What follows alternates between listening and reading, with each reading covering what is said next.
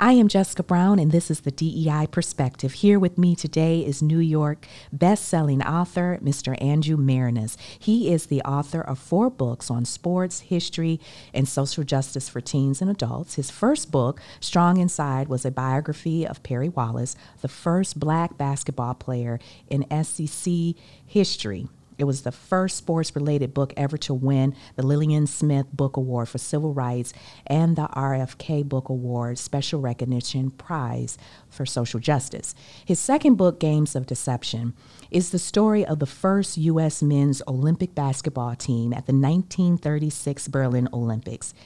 It received the Sidney Taylor Book Honor Award. And his third book, Singled Out, is a biography of Glenn Burke, the first openly gay Major League Baseball player. Esquire Magazine named it one of the top 100 baseball books ever written and was a 2022 Rainbow Book List selection. Andrew's new book, Inaugural Ballers, tell the story of the first U.S. women's Olympic basketball team at the 1976 Olympics in Montreal. Andrew lives in Nashville with his wife and young children and is director of special projects at the Vanderbilt University Athletic Department. Follow him on Twitter at TrueBlue24, that's TRUBLU 24, and online at AndrewMaraniss.com. Andrew, it is a pleasure to have you today. It's a pleasure to be with you, Jessica. Thank you. I'm so excited because it has taken us almost 2 years to have you. With the pandemic and everything that came along with it, we're glad that we finally have you here on campus, and we're excited about your event today, talking about your book, Strong Inside. So we're so excited to have you, and I'm just going to dive in. We want to talk about your legacy in regards to your history of being an author. So, Andrew, can you share your family's history with writing and tell us a little bit about yourself and what this writing means to you? Sure, and I'm really excited to be here also. I think back to that first time we talked, and it was mid-COVID, yes. And I'm so happy that you were patient and we were able to work this out. So I have a history of writing in my family going back to my grandfather, Elliot, who has a Michigan connection, lived in Detroit, in Ann Arbor, went to school at the University of Michigan. He was a newspaper reporter and editor for his entire career. My grandmother, Mary, he met at the University of Michigan, was a book editor at the University of Wisconsin Press. And then my father, their son, David Maraniss, has been a journalist for his entire career, primarily at the Washington Post. And then he's written 13 books now. So growing up, the types of people that I was surrounded by were writers, so I always saw that as something that wasn't unusual. My parents' friends that would come over for dinner or, for a party or whatever, they were fellow journalists. So I was reading their stuff in the paper every morning. And so reading and writing was something that was valued in our family and that I felt like I was doing from a young age. When I was 13 years old, I started my own little sports magazine. It existed for one issue, and then when I was in high school, I was sports editor of my school newspaper. And one day I was walking down the hall at the school, and there was a poster advertising a scholarship to Vanderbilt University in Nashville for high school sports writers. And so I felt like I'm really happy I saw this poster because I'm probably the only kid in the whole school that this really applies to. And so I applied for that and won it, and that's how I ended up going to school at Vanderbilt, was on a sports writing scholarship. So I've always felt like writing has been a deep part of who I am. I didn't write my first book until I was, in my mid-40s, but I was always writing prior to that. That's awesome. And so I know that writing this book, we're talking about Strong Inside because I want to ping our event today. It's going to be from 6:30 to 8 with the discussion of your book. And we're excited about this. I enjoyed this book because Perry Wallace, The Strong Inside, has such a powerful theme in itself, and it carried the layers of kind of comparing to what is happening today versus during that time. But there was a time when Perry was not in the spotlight. He didn't have this book. What was your relationship with Perry and his family? Sure. So this book that you're talking about, Strong Inside, is a biography of Perry Wallace. As you mentioned in the intro, he was the first black basketball player in the SEC, first black player at Vanderbilt. He grew up in Nashville in the 1950s and 60s. And the first time that I met him, actually I didn't meet him, I talked to him on the phone, was when I was a student at Vanderbilt. My sophomore year, I was taking a course in Black history, and that was the year that Perry was finally invited back to campus 20 years after he had graduated to be honored, as the Jackie Robinson figure of the school and of the entire conference. It had taken 20 years for the school to decide to honor him. And there's a whole story behind that too. But it just coincidentally was when I was a student. And so taking this class, I thought that Perry would be someone that I would enjoy writing a paper about, being a kid that was majoring in history and loved sports. And my professor, Dr. Jones, I went to her and I asked, can I write a paper about Perry? And I thought she might say no, we don't write about sports in college. That's not serious enough. But she said, go for it. And so I called Perry from my dorm room and interviewed him for that paper when I was 19 years old. And then 17 years later, 36 years old, I emailed him and said, hey, do you remember me? I wrote a paper about you in 1989. Your story has stayed on my mind ever since, and I'd like to write a biography about you. And, as a writer, you don't have to ask your subjects permission you could choose to write a book about whoever you want, but I wanted to be sure that he would cooperate, and do interviews and introduce me to his family. And he said that he did remember. I don't know if he did or if he was just being nice, but and so I got started the next day, and I spent 8 years working on the book. It was a side project outside a regular job. Got married, had 2 kids, so I was doing other things. I wasn't constantly working on the book for 8 years, but it did take me that long. The benefit of that was that I was able to get to know Perry so well over 8 years, and to interview him multiple times, to go up and spend time with him in Washington, D.C., where he lived, or he would come down to Nashville, where he had grown up, where I lived at the time, and really go deep on interviews and become really close friends. I considered Perry sort of a combination of a father figure / favorite professor type of figure, and just spend time listening and learning from probably the smartest person, that I ever met. And so it was a really incredible experience. I felt very fortunate. And all I tried to do in the book, I interviewed 100 people. It wasn't just Perry, but just listen and learn from him, and then get out of the way and just tell the story, because he could tell it, better than anyone. And his insights into his own experience were so profound, and he was able to look at himself sort of from the outside. He could relate what he exactly went through, but also how other people perceived it and how he felt perceived in the world. And I think that's what made the story so strong. Now, I know we are talking about Strong Inside, but you are author of many books right now. And these are perfect books for where we are right now, even as a society. So I think they're right on time.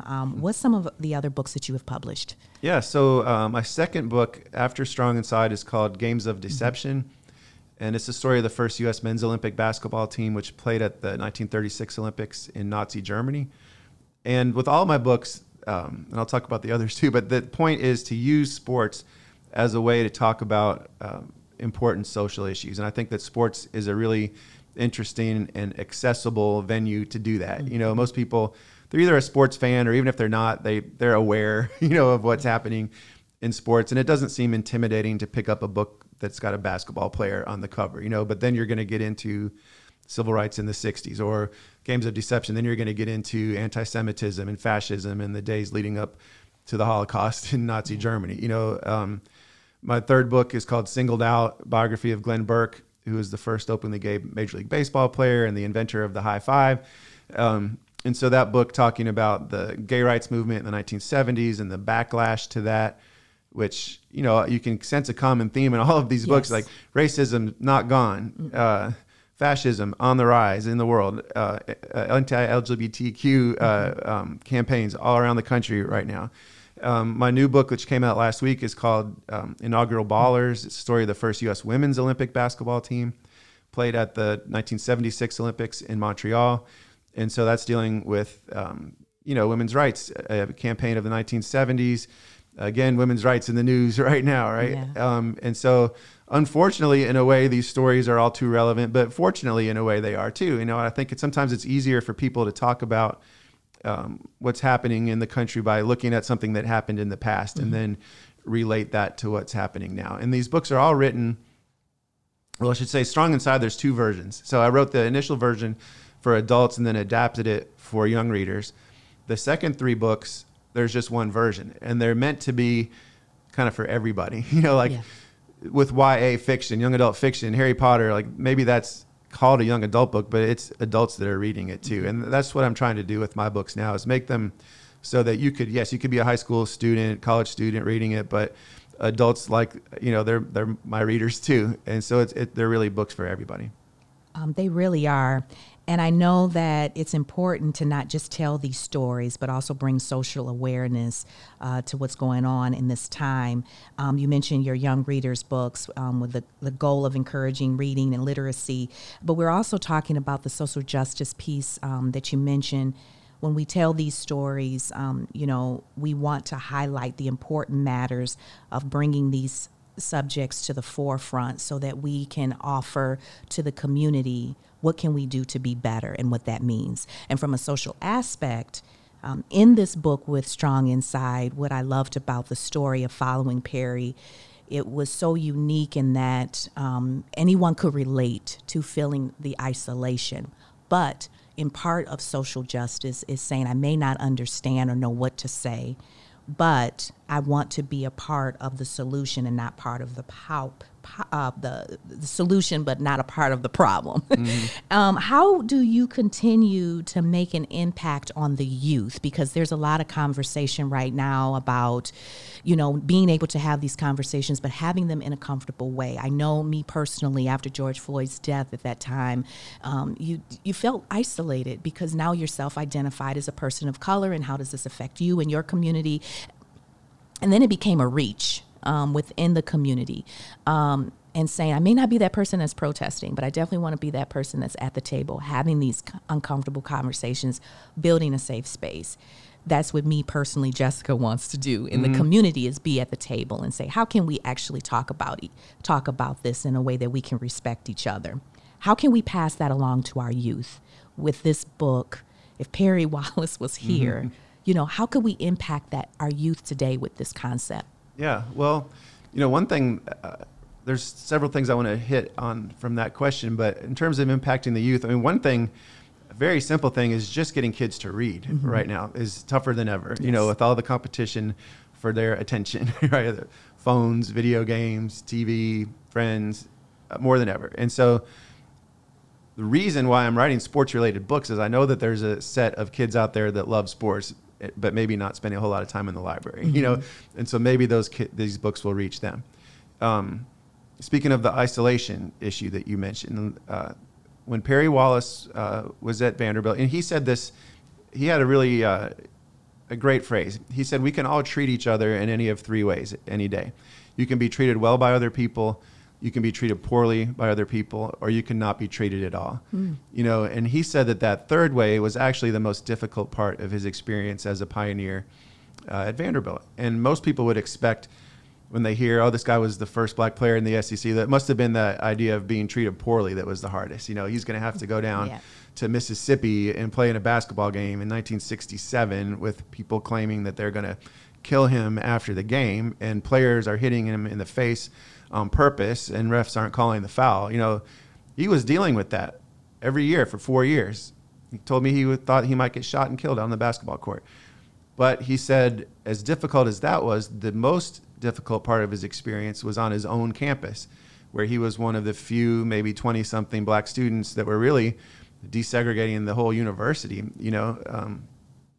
and he would talk about showing up for class, and other black students I interviewed would talk about showing up for class and sitting down and noticing that none of their white classmates would sit in that same row with them, or even the row behind them.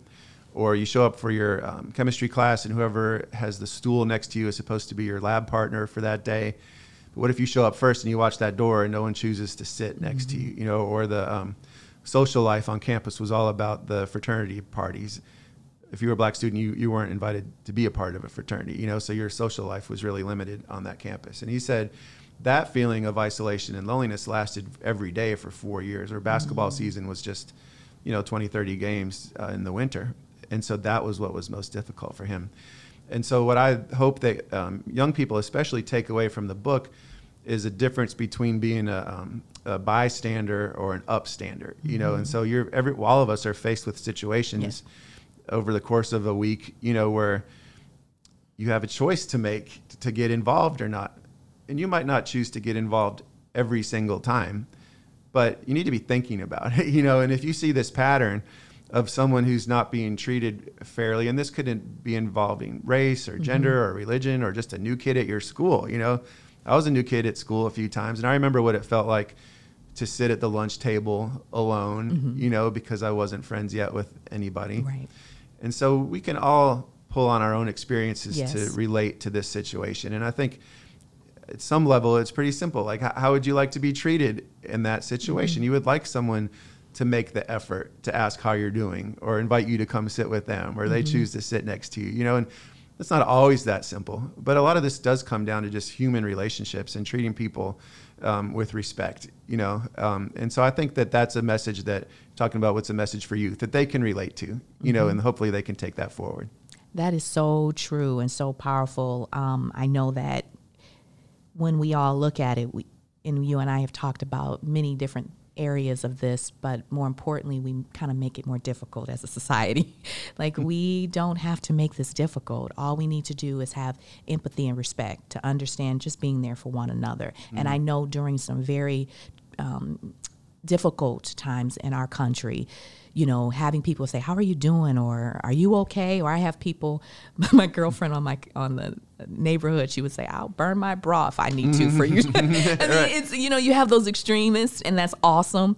But it really feels good to know that people are going to say, "You know what? You're not going to be in this alone." So I think that is important. And I think that's important. I don't know exactly what the environment like is here on campus, but I've heard, you know, that it's predominantly a white school, right? And and so whether it's a staff that may be predominantly white or a student body that is, it's when you say George Floyd, right? Like, especially difficult situation if you're one of the few black students or a few black administrators at the school, to look around and wonder, like, does anyone really, are they thinking about this, right? Are they thinking about the impact that it has on me? You know, and so it's coming upon the people in the majority at the school to reach out, right? And to express some level of empathy and ask some questions, you know, and just at least admit, like, hey, you know, this is going on. You know, one thing Perry told me, that when I wrote a paper about Perry, the title of it was "When You See a Purple Man."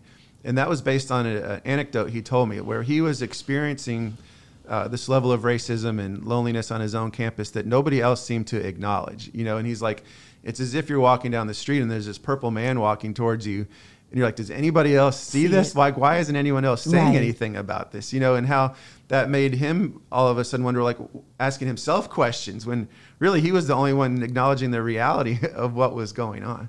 And what's so important of what you just mentioned about even our college campus, what has been enlightening for me is that even though we may not have the multi-diversity or cultural demographics as big as some other campus, I tell students sometimes you just need to see the perspective and understand we don't have to have the same color skin.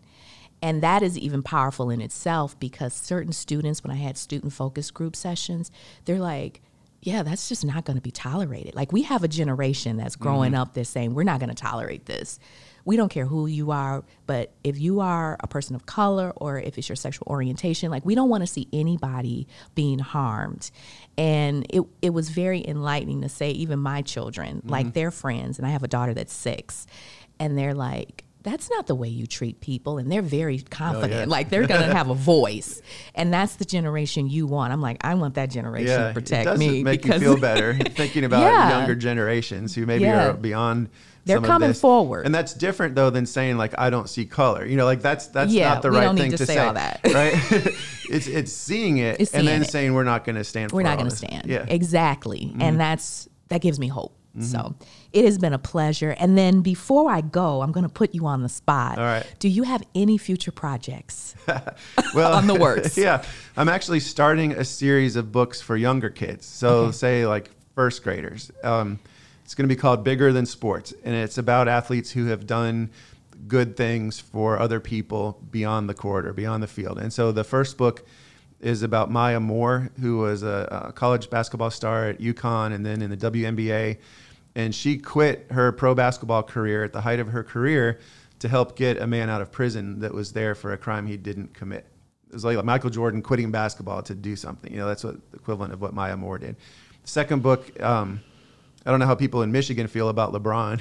Maybe you guys are all Pistons fans, but it's about LeBron and the work he's done to start a school in Akron in his neighborhood. And so there'll be similar books like that. That's awesome because, regardless of how you feel about LeBron, he is giving back in a lot of ways, and he's building his legacy on that. So that's pretty cool. That's right. Well, I'm excited. I hope to have you back. Like, this is not the last time we'll be together. So yeah, I'd love to come back. It's been great having you, Andrew, and we're looking forward to the event tonight. And we just look forward to having you on campus, and we are very grateful to be able to have these kind of conversations. Well, I'm grateful too. I mean, I appreciated when you first reached out to me. I live in Nashville. It's not like I live just down the street, but writing these books, the purpose is to get the stories out there, so opportunities like this, I don't take them for granted. Thank you. You're welcome. And this has been the DEI Perspective.